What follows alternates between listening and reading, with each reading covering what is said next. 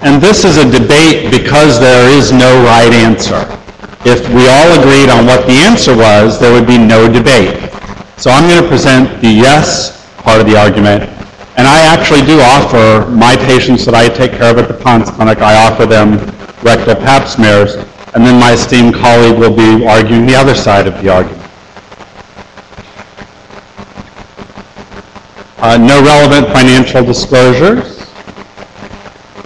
And then the learning objectives that after attending the presentation, you'll be able to identify patients who are at highest risk for anal dysplasia, because I'm not arguing that you should screen everybody who comes into the clinic, that you'll be able to estimate the cost effectiveness of screening and what benefit it might be for your patients, and finally that you'll be able to understand the basis for one of the largest states in our country has come out strongly in favor, and they have state guidelines on why you should do testing.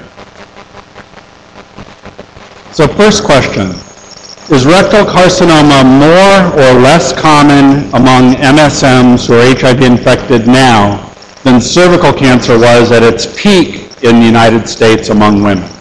So simple question, more or less common.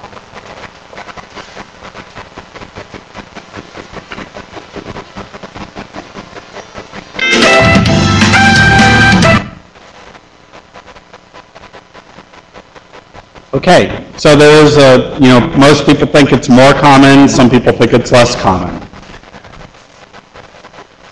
Which is most cost effective or more cost effective? Treating a 40-year-old male with a statin for a total cholesterol of greater than 300 or performing rectal dysplasia screening?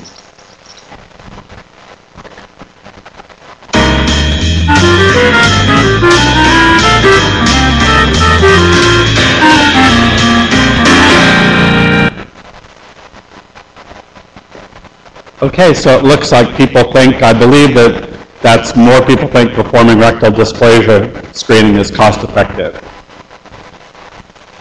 If high-resolution anoscopy is available, is it a more or less cost-effective strategy than starting with a rectal pap smear and then moving to HRA? So going HRA alone or HRA following the pap?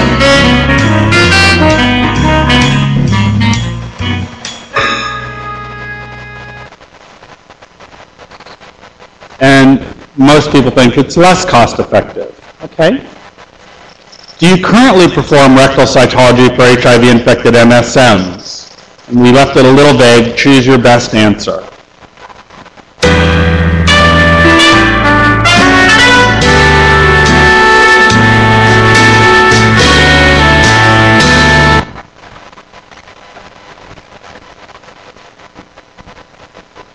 Okay, so most people never or sometimes, and a minority always. Do you currently give HPV vaccine to MSM in your practice? And you can answer yes if it's to young MSM. We're leaving it fairly vague, but you currently vaccinate MSM for HPV.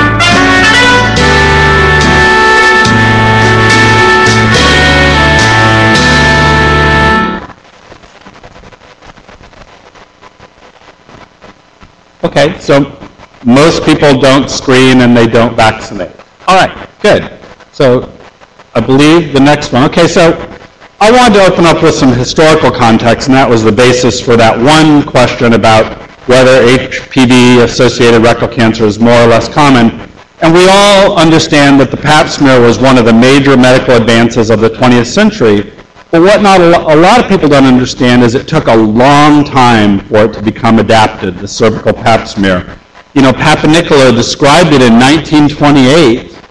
In 1941 is when he published enough data that people started to pay attention to it.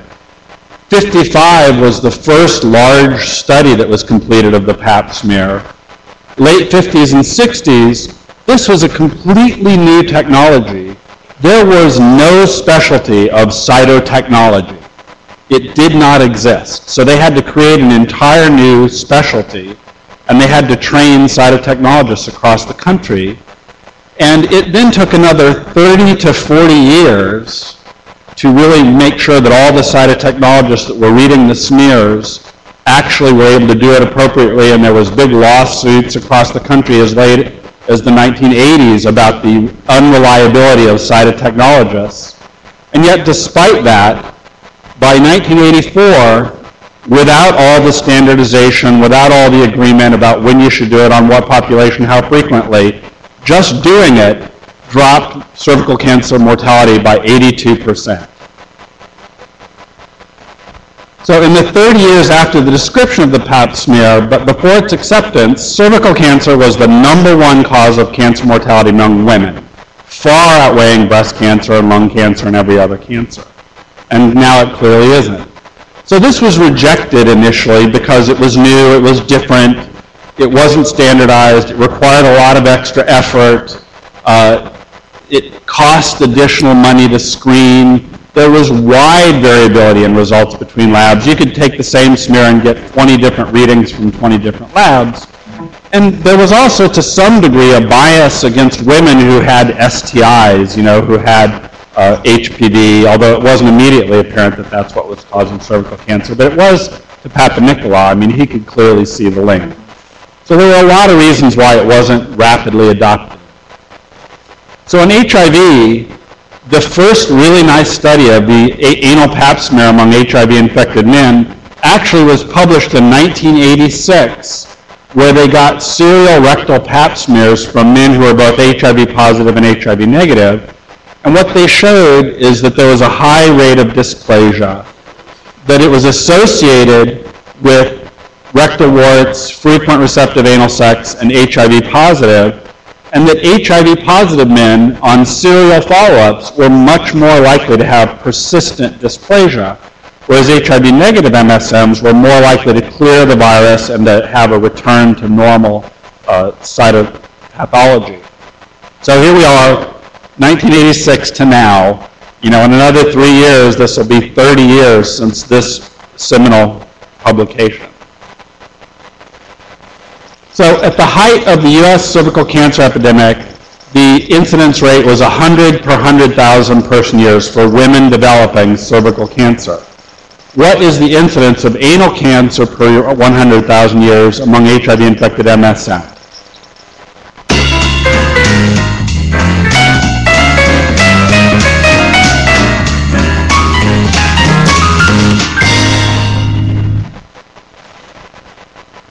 Okay, so it's all over the board. Some people think it's 1/10 what it was among women, half what it was, about what it was. Very few people think it's higher than what it was among women at the height of the cervical cancer epidemic. Well, there's all sorts of data. There's a lot of different publications and things that you can look at.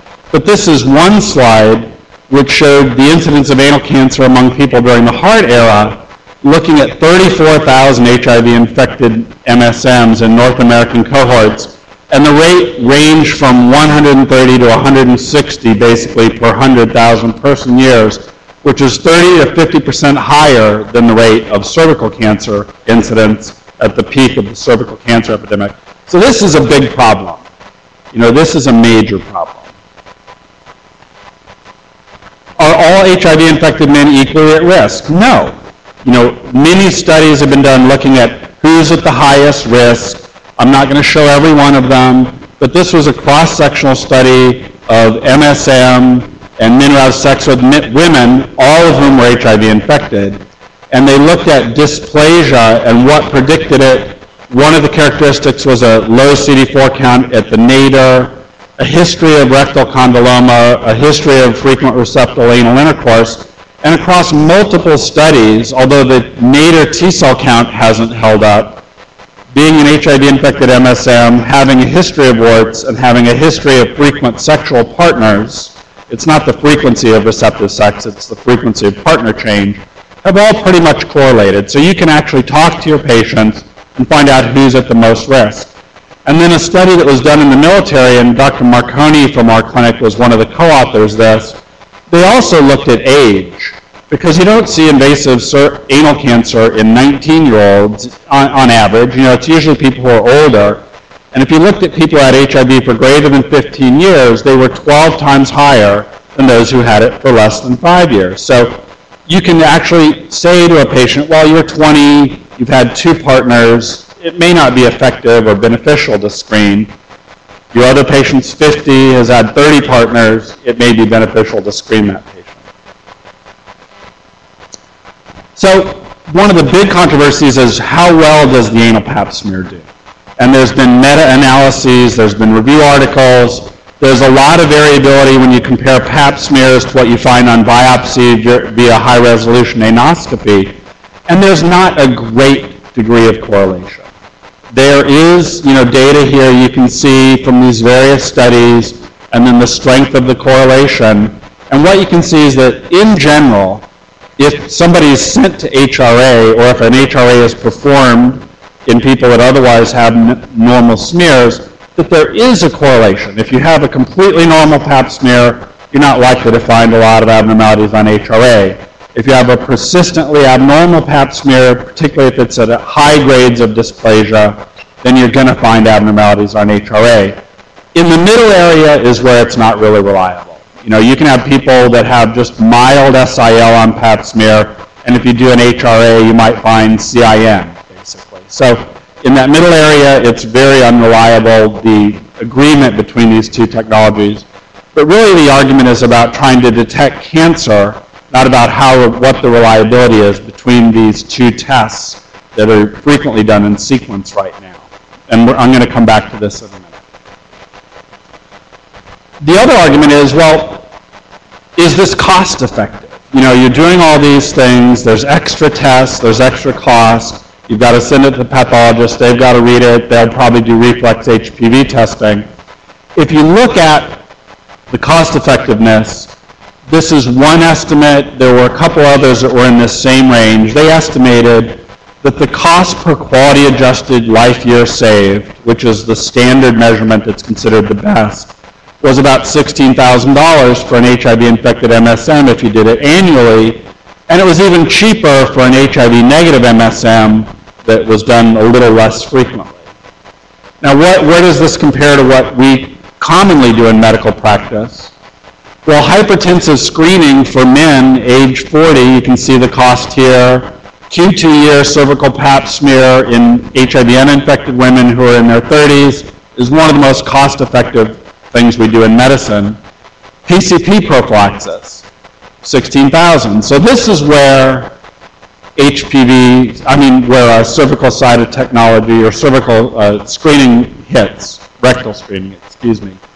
A lot of other things we do, like treating diastolic blood pressure, giving statins, doing colonoscopies, or doing a cervical pap in an HPV-vaccinated young woman who's now, protected against the most cancer-inducing cervical or HPV types. These are much, much more expensive than doing rectal screening for cytopathology. So it is cost-effective. Okay. And this is a rhetorical question. I'm not doing this with the answers, but so should this be done? Yes. We've been doing it for 28 years. There's a huge problem. We know that we're going to find problems when we do enough of these and that we'll catch some cancers. No, and I'm not going to give PCP prophylaxis statins or order any colonoscopies. Or, you're just not aggressive enough. I do much more than just doing the cervical screening. So there's actually been a couple of nice studies. This was the best one I could find, saying, why do we even do this rectal smear? Why don't we just do HRA on everybody who's at risk? MSMs above a certain age who have, multiple sexual partners. And it was a large study. They took 400 people. They did both the PAP and the HRA in every single person. And what they found is that 24% of them had AIN23 on biopsy during HRA. And then they looked at the sensitivity and specificity of HRA alone. But let me go on to the next slide, before I'm fixated on smears. And they did an amazingly cool, mathematical analysis doing all of the various combinations, 3 smears alone, then HRA, 2 smears, then HRA, HRA alone, HRA followed by a smear, all these crazy combinations that nobody would ever do in clinical practice. And what they found is that this is if you just go straight to HRA. It was by far the most cost-effective strategy, more cost-effective than doing a PAP followed by HRA. And, I feel that if you have a high-risk person, you want to do the most effective strategy. If you had HRA available, this is clearly cost-effective. Now, they don't have a randomized study saying that you're going to catch more cancer this way and you're going to prevent invasive cancer, which is what we'd like to see. So this is not a conclusive study. Now, another study doing HRA said, well, we biopsy things that look abnormal. What if we biopsy just randomly? Biopsy the things that look abnormal and also do random biopsies. And what they found is that if you did random biopsies, that about 10% of the people had their significant abnormality diagnosed only on the random biopsy, and it was a higher grade than was found on the area that looked abnormal. So that means that either people who are doing HRA don't know what they're doing, or you can have significant abnormalities that aren't apparent by HRA. And I think the latter is more likely true, but if you're going to go for this strategy, you should probably do some random biopsies. So, to conclude, I am of the opinion that the people in New York in this case are actually right. So that's why I'm arguing the pro side of this debate. Clinicians should obtain anal cytology at baseline and annually in high-risk populations. Men who have sex with men, they say any patient with a history of anogenital carcinoma or women with abnormal cervical and or vulvar histology. And I'm not going to go into all the data supporting these two latter recommendations, but clearly I agree with this one. And these are my conclusions. For those with HIV of greater than 5 years, based on that military cohort study, if you had it available, use direct HRA, use PAP, followed by HRA if you don't do that, and when you do HRA, perform 1 to 3 random biopsies. So, now back to the questions. Is rectal carcinoma more or less common now than cervical carcinoma was?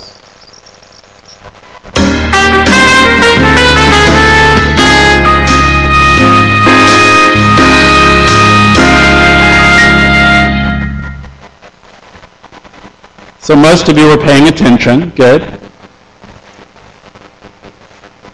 Okay, which is more cost effective? Treating a 40-year-old with a cholesterol of 300 with a statin or performing rectal dysplasia screening?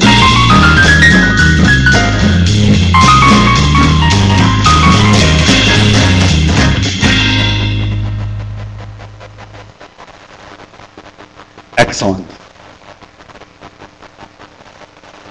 And if HRA is available, and is it more or less cost effective than starting with a rectal pap smear?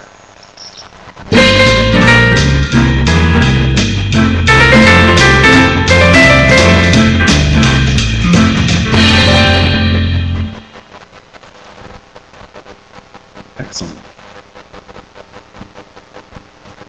Okay, so now that I've convinced you of my side of the argument, it's my pleasure to introduce my colleague, Dr. Kimberly Workowski, who's a professor of medicine, much more of an expert in sexually transmitted diseases than I, and serves on many esteemed national and international guidelines panels.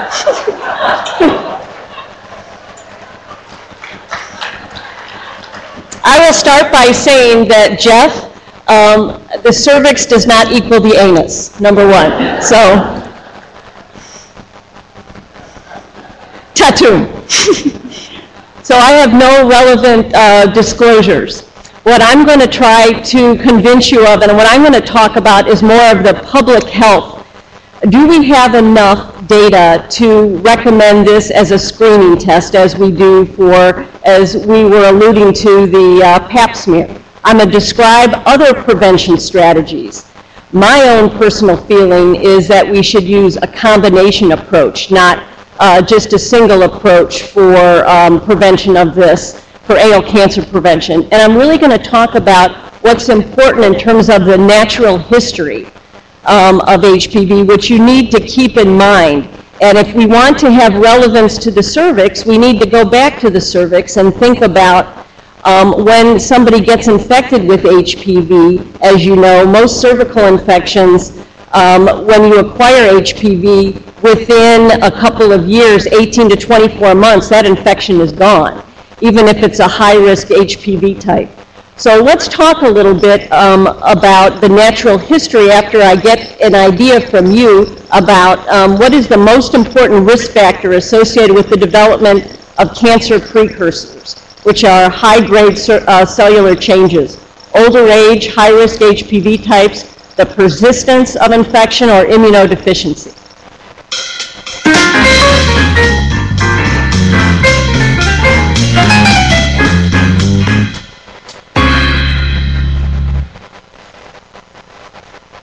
I like it, all over the place.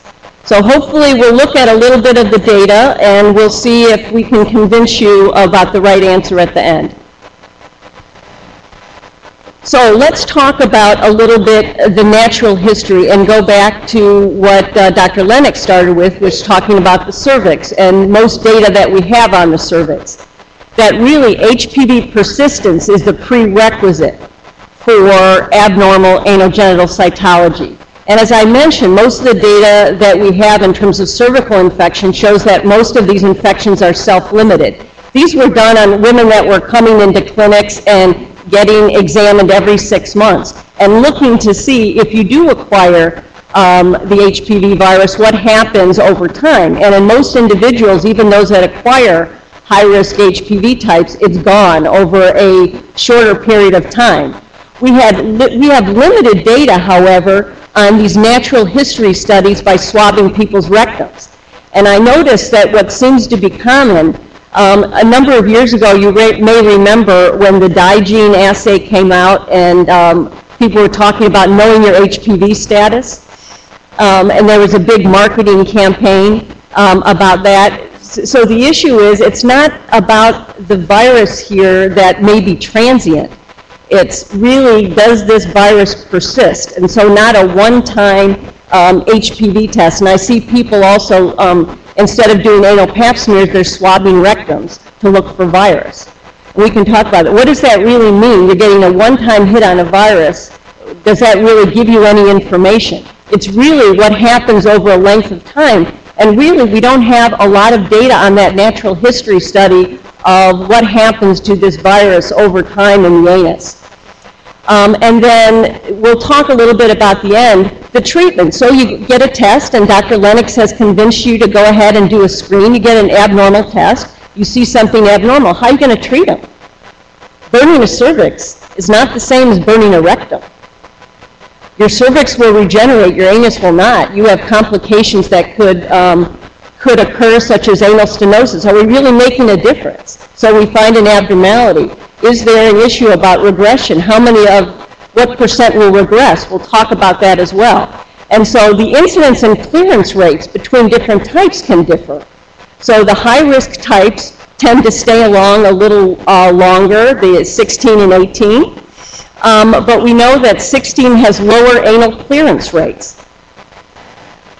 So this is a nice study that was done by Lori Markowitz looking at a population-based sample, looking at the serotypes that are found in the quadrivalent vaccine. And I just give you this to show you in terms of what the peak seroprevalence is per age group. And I just want you to keep in mind this in the back of your mind as we start talking about, Dr. Lennox was talking about the incidence in goes up with age and thinking about age and thinking about your patient. And I don't know about your patients, but my patients don't always tell me the number of sexual partners that they have. I can't quickly categorize them into low risk and high risk because they don't always tell me the truth.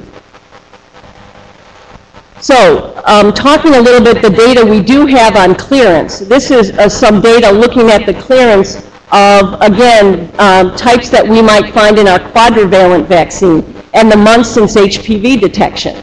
So when you're trying to study clearance and natural history, it's difficult to study somebody's cervix or anus if they're continuing to have sex. So that's one thing that's difficult because then you can introduce new infection. But the point here is that even if you acquire it in a different site, you can clear it quickly.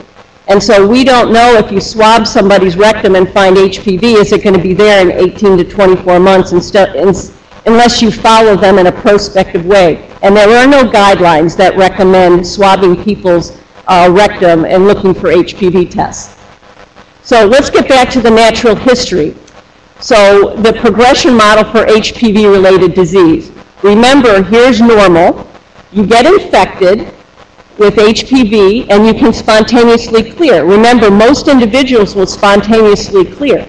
We know most about this natural history for cervical infection, as I mentioned. We don't have as much data for anal infection. What are the changes that push people this way? This is what we're nervous about. Can we identify some kind of marker that will help us? We know that in CIN2, in women, 50% of them will regress. Do we have that data in men? Do we know that even if you find AIN2 in a rectum, what percent will spontaneously regress? We don't know. We don't have good natural history studies. So what about the influence of sexual behavior, the particular HPV genotypes, and then the other risk factors? Smoking, which we know is a big risk factor, hormones, and HIV, and being on ART. ART doesn't seem to be protective at all. So the early natural history may be similar to the cervix, but these later stages we don't have good data on. We really need good biomarkers, which are starting to be looked at to understand the risk of progression. And again, the risk going from AIN 1, 2, and 3 is not well understood. Most reports are anecdotal and heterogeneous, and we really need systemic evaluations also of treatment outcomes. There are no randomized controlled studies looking at treatment when it comes to how do you treat AIN2. So you find AIN2, how are you going to treat it? Ablating a cervix or putting TCA or laser on an anus, like I said, is not the same as doing that to a cervix. So taking that into context, we go back and we think about, from a public health standpoint, how do we think about screening and looking at the public health perspective? These are principles from the late 60s that basically we need to think about to institute a screening program. Is this an important health problem? Yes, I would agree. The magnitude of the problem, it's important. Is the natural history understood? I think what I'm trying to tell you is we don't quite know the natural history really in the rectum. Is there a suitable test that we can intervene and make a difference? I beg to differ in terms of the suitable test. Dr. Lennox talked to you about HRA. Raise your hand how many of you have it in your clinic who have access to HRA besides PONS, besides the PONS people. Who's got HRA? And I don't know, but most colorectal surgeons I know are not concerned about doing it. They just want to cut. They don't want to follow somebody every 6 months. Is there a policy? Are there any guidelines for who to treat? Is there an accepted treatment? No. Are there facilities for diagnosis and treatment? What's the acceptable population to be screened? What are the benefits and harms? Again, if you find an AIN2, it's not the same as ablating somebody's rectum. I mean, you can cause anal stenosis. So what are the potential benefits? This was a article that was in CID in 2006, and this was basically a test. Should we do this? This was a systematic review, 2006. The bottom line from this, I don't know if you can read it, but it's basically we don't have enough data yet to recommend widespread screening. So let's jump ahead to 2012. A recent meta-analysis published in Lancet Oncology. Again, we don't have enough data to say on a population basis that we should be doing this. You have to have all the infrastructure needed. There are multiple different points along the way that we need to do. So we still don't have enough data on a wide scale. So what else can we do for primary prevention? Dr. Lennox talked about HPV vaccine. MSM may benefit from vaccination to prevent condyloma and anal cancer. We know that the ACIP recommends routine vaccination, HPV-4, for all males through age 26 who have not been previously vaccinated and to complete the 3-dose series. Most of us don't have very young folks like that in our clinic. I know I do. I've got a lot of less than 25-year-olds. When we put this into context, the HPV vaccine efficacy, in terms of looking at what the efficacy of this vaccine is for the cervix, the vagina, anal precancer, and genital warts, it actually has very respectable efficacy. It's a very good primary prevention tool. And again, most of us are not doing it. We have data from New England Journal of Medicine 2 years ago looking at AIN efficacy in MSM, showing it works. It prevents genital warts. It works. We had some preliminary data, which I'll show you, in HIV-infected individuals. So the vaccine works if you give it. This is another intriguing study that was just published in JID. Most of you know about the quadrivalent vaccine. You may not know that in development is a nanovalent vaccine for HPV. And this is just looking, I can't see it from here, but these numbers are very little. It's hard to read, but on your slide, hopefully what you can see is that as we get better in terms of the nanovalent vaccine, which is here on the right side, is that we're hitting more types of HPV, and the efficacy will increase in terms of the other HPV types. Also, was this intriguing study recently, and this shouldn't have worked. This was a cohort of individuals that had high-grade anal dysplasia, and the investigator basically put them into two groups. One is he just observed them like he would normally do, have them come back and do high-resolution anoscopy, and the other group, he vaccinated them. And what he basically found was that the time for the next treatment that they had to undergo was much less in the people that got vaccinated. And you're scratching your head and you're going, why should this work? Is there another effect that we don't know about the vaccine? Because you would think that most of these individuals were previously infected by 16 or 18, which were causing their initial problems, but it seemed to have some benefit for them. So more investigation in terms of using this even as a therapeutic is interesting. So what about in HIV-infected individuals? We have some data from pediatric ACTG showing that it's immunogenic. These are geometric mean titers. It works. People seroconvert. Tim Wilkin did a study, the first safety and immunogenicity study that was done, showing that it works. People seroconvert, but those people were very well controlled with high CD4 counts. So I list for you here what I found recently in clinicaltrials.gov about what's coming in terms of what's being studied in HIV-infected. You may have remembered that for the HPV vaccine, it's recommended, up to the age of 26. But this intriguing study that's going to be done at the NIH is comparing the quadrivalent vaccine versus placebo in the prevention of anal cancer in those HIV-infected, and interestingly, including both men and women. And men and women over the age of 27. So there's multiple studies that are happening even through the ACTG to look at this in people a little bit older men. So I think that we really should think about considering this. I'm doing this regularly in my clinic, especially the newer infected individuals that continue to be highly sexually active. I'm not really going to go into a little bit about the reducibility. We know that the pap smear is just a bad test. Dr. Lennox went over this, but just to say that it is a bad test, and if you order it and you do it, you're going to be forced to deal with the results. And then when it comes back abnormal, what are you going to do with the results? Do you have a colorectal surgeon that you're going to be able to call, or somebody that you're going to be able to do high-resolution anoscopy? And then when you find it, how are you going to treat those individuals?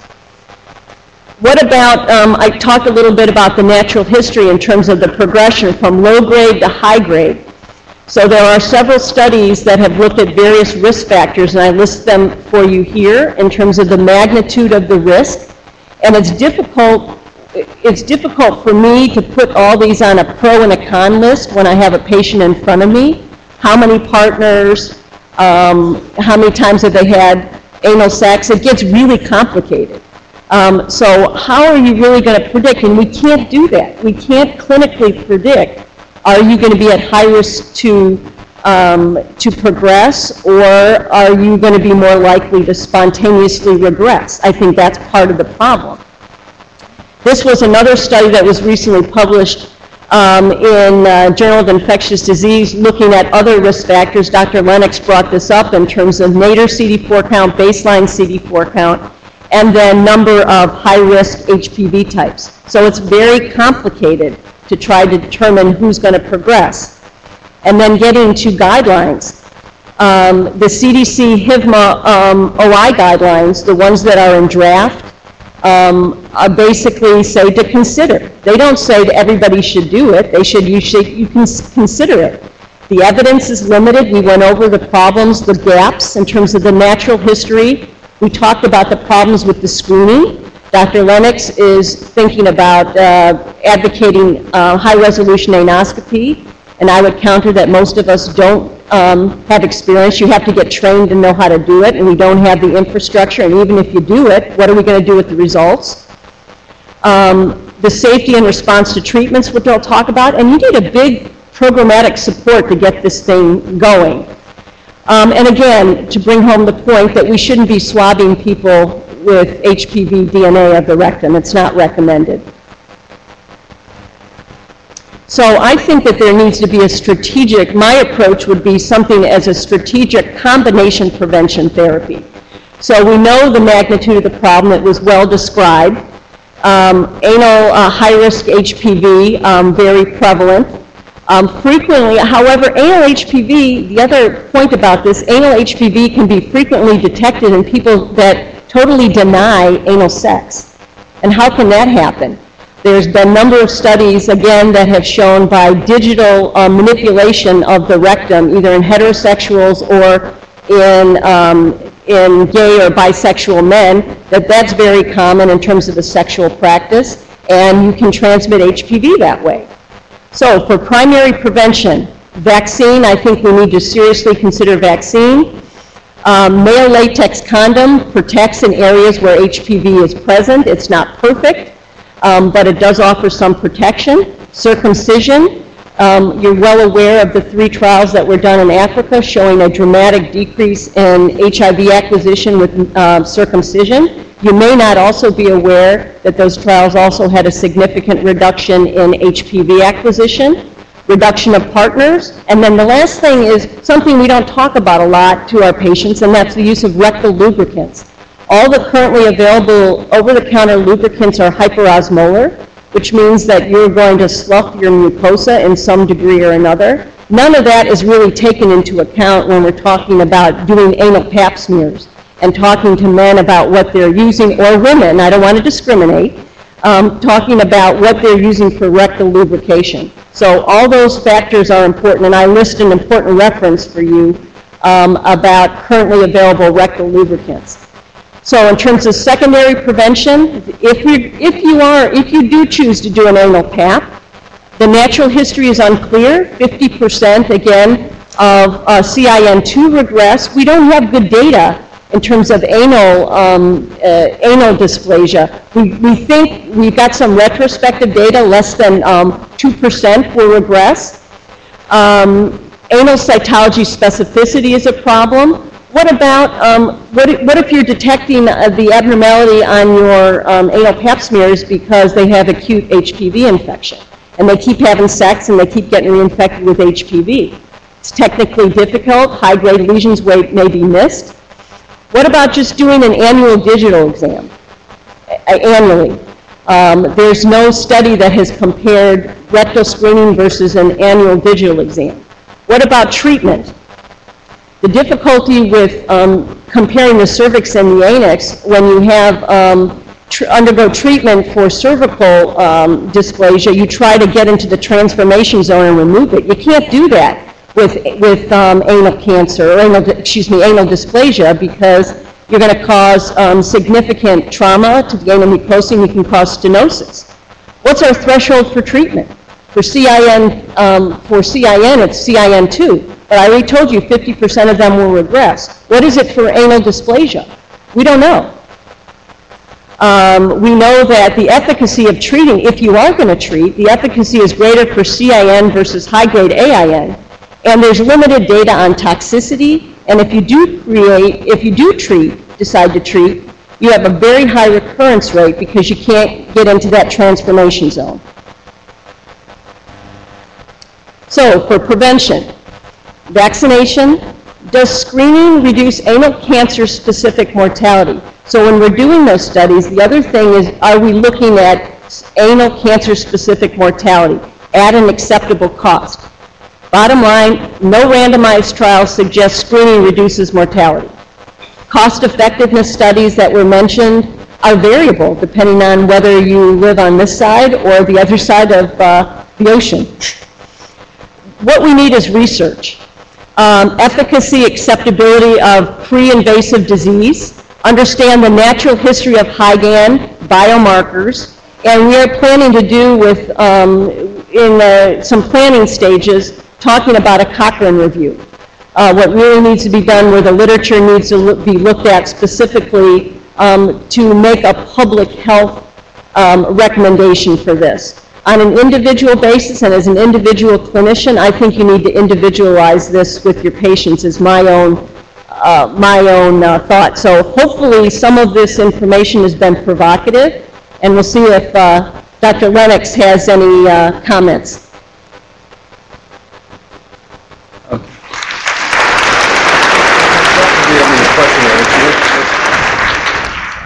So I've come up to stand between these two warriors.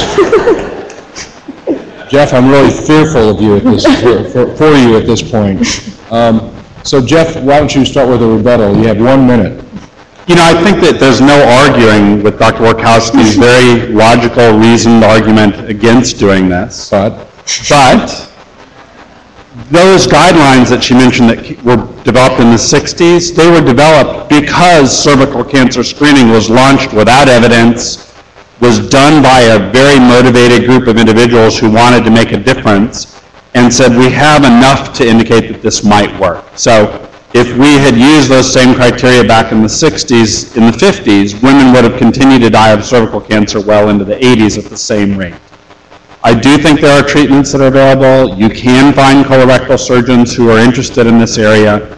And I think that if you're a provider that wants to try and do something to try and make a difference in your patient's likelihood of developing invasive rectal cancer, that you should follow a more aggressive approach, such as what I propose. And 30 years from now, we'll know whether it made a difference or not for the entire country. Time's up. Kim, you get the last word. Thank you. So I would just say again with what I started with, the anus is not the cervix. And so I think that it's very logical that we would like to think that the progression is the same. It's just not. And I would like you to think about a combination prevention strategy.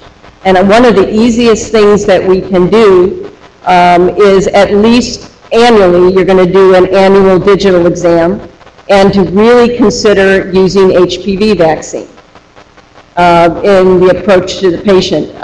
The difficulty that I see kind of going forward is this whole issue of getting a huge anal cancer screening program when we see the dramatic improvements that have been made in the incidence of genital warts. I can use for an example in Australia. You may not be aware, but Australia several years ago started school-based vaccination in Australia for girls. There's been a dramatic decrease in genital warts and doctor visits related to that. Sorry. And one more point. And the other thing that's happening is we're starting to get some of that data now in the United States. So I think that there's other things that we can do besides putting a swab in somebody's rectum. All right, well, here's what I picked up out of this. Jeff called Kim a slut. Kim called Jeff an anus. I'd rather be a slut. That's kind of how I come down to it. All right, it's been lovely. Okay, so we have some time for questions from the audience. Or either one of these folks. Come to the microphone if you like. Yes, please.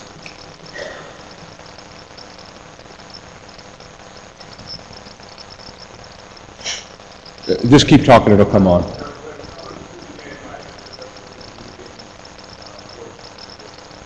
The question is, how much is to be gained simply by removing warts when visible? As far as cancer prevention, that's not likely to have any effect.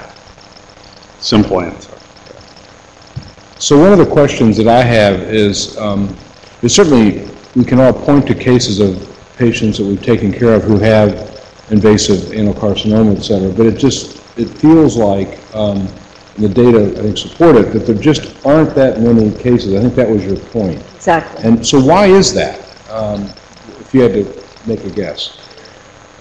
Well, again, I think that we don't know enough about the natural history, and we don't have enough data in terms of the natural history of what happens in the anus. And when you talk about an area that continues to have potentially new exposures, so new strains or whatever approached, and people are continuing to be sexually active, and there's new hits that are coming to the anus from other things. There's other factors we're not aware of. We talked about other things like smoking and the influence of smoking, other potential risk factors. We didn't even get into women in terms of, and we didn't get into this debate.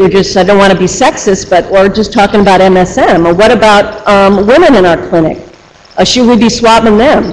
And so if there's a policy here, or do we really know that women, HIV-infected women have a higher risk of anal cancer than heterosexual women? Are you screening women in your clinic? I would have to defer to my colleagues in the women's clinic, but I don't think we routinely do. That's sexist. Yeah. So, Well, the rate is, Now you're a sexist anus. You sexist anus, you. the rate among women is much, much, much lower than among but it's still MSM. higher than, It's still higher, but it's much, Exactly. much, much lower, so we're trying to focus our energies on where we can really make a difference. well, we shouldn't focus our energy. It should be a consistent message, is my point, is if you're going to do it. All right. Well, then we should also vaccinate every human being for HPV, right? This will be the last question, then we'll, All right, I'm going to dare to venture into this. I'm Ron Trouble, I'm an ID fellow at Emory, so I know these two pretty well. And the question is going to involve both the cervix and the anus for both of you. With the new HPV vaccine out, how is this going to change our screening guidelines for both men and women? So there are no, I can answer this from the women's standpoint. So the women's standpoint, there is no change in cervical cancer screening guidelines if somebody gets vaccinated. You continue to do, the recommendations are continue to do your cervical cancer screening regardless of HPV vaccination. Remember that even though 16 and 18 cause the majority of cancers associated with cervical cancer, there's still 15 to 20% that aren't covered. So there's still a risk in terms of cervical cancer, and we don't have any guidance for men, so I can't comment on the men. I can tell you that the HIV-OI guidelines, which will be coming out, will have permissive recommendations for vaccination for HIV infected. And we should be doing this. And I think we're not. all right, thank you very much. Let's finish with the question to the audience. Please go ahead and vote. The most important risk factor for the development of cancer precursors.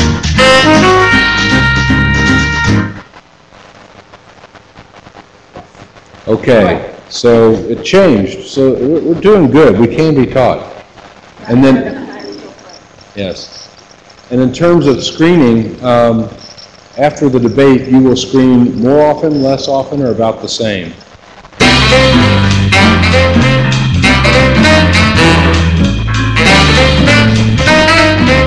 This is sort of who won the debate.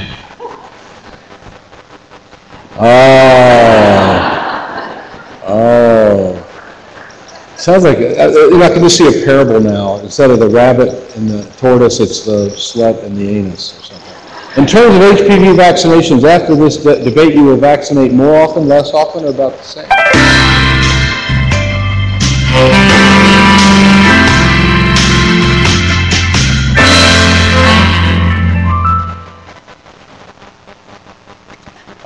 Well, we have some success there. I think that was the last question. Yes.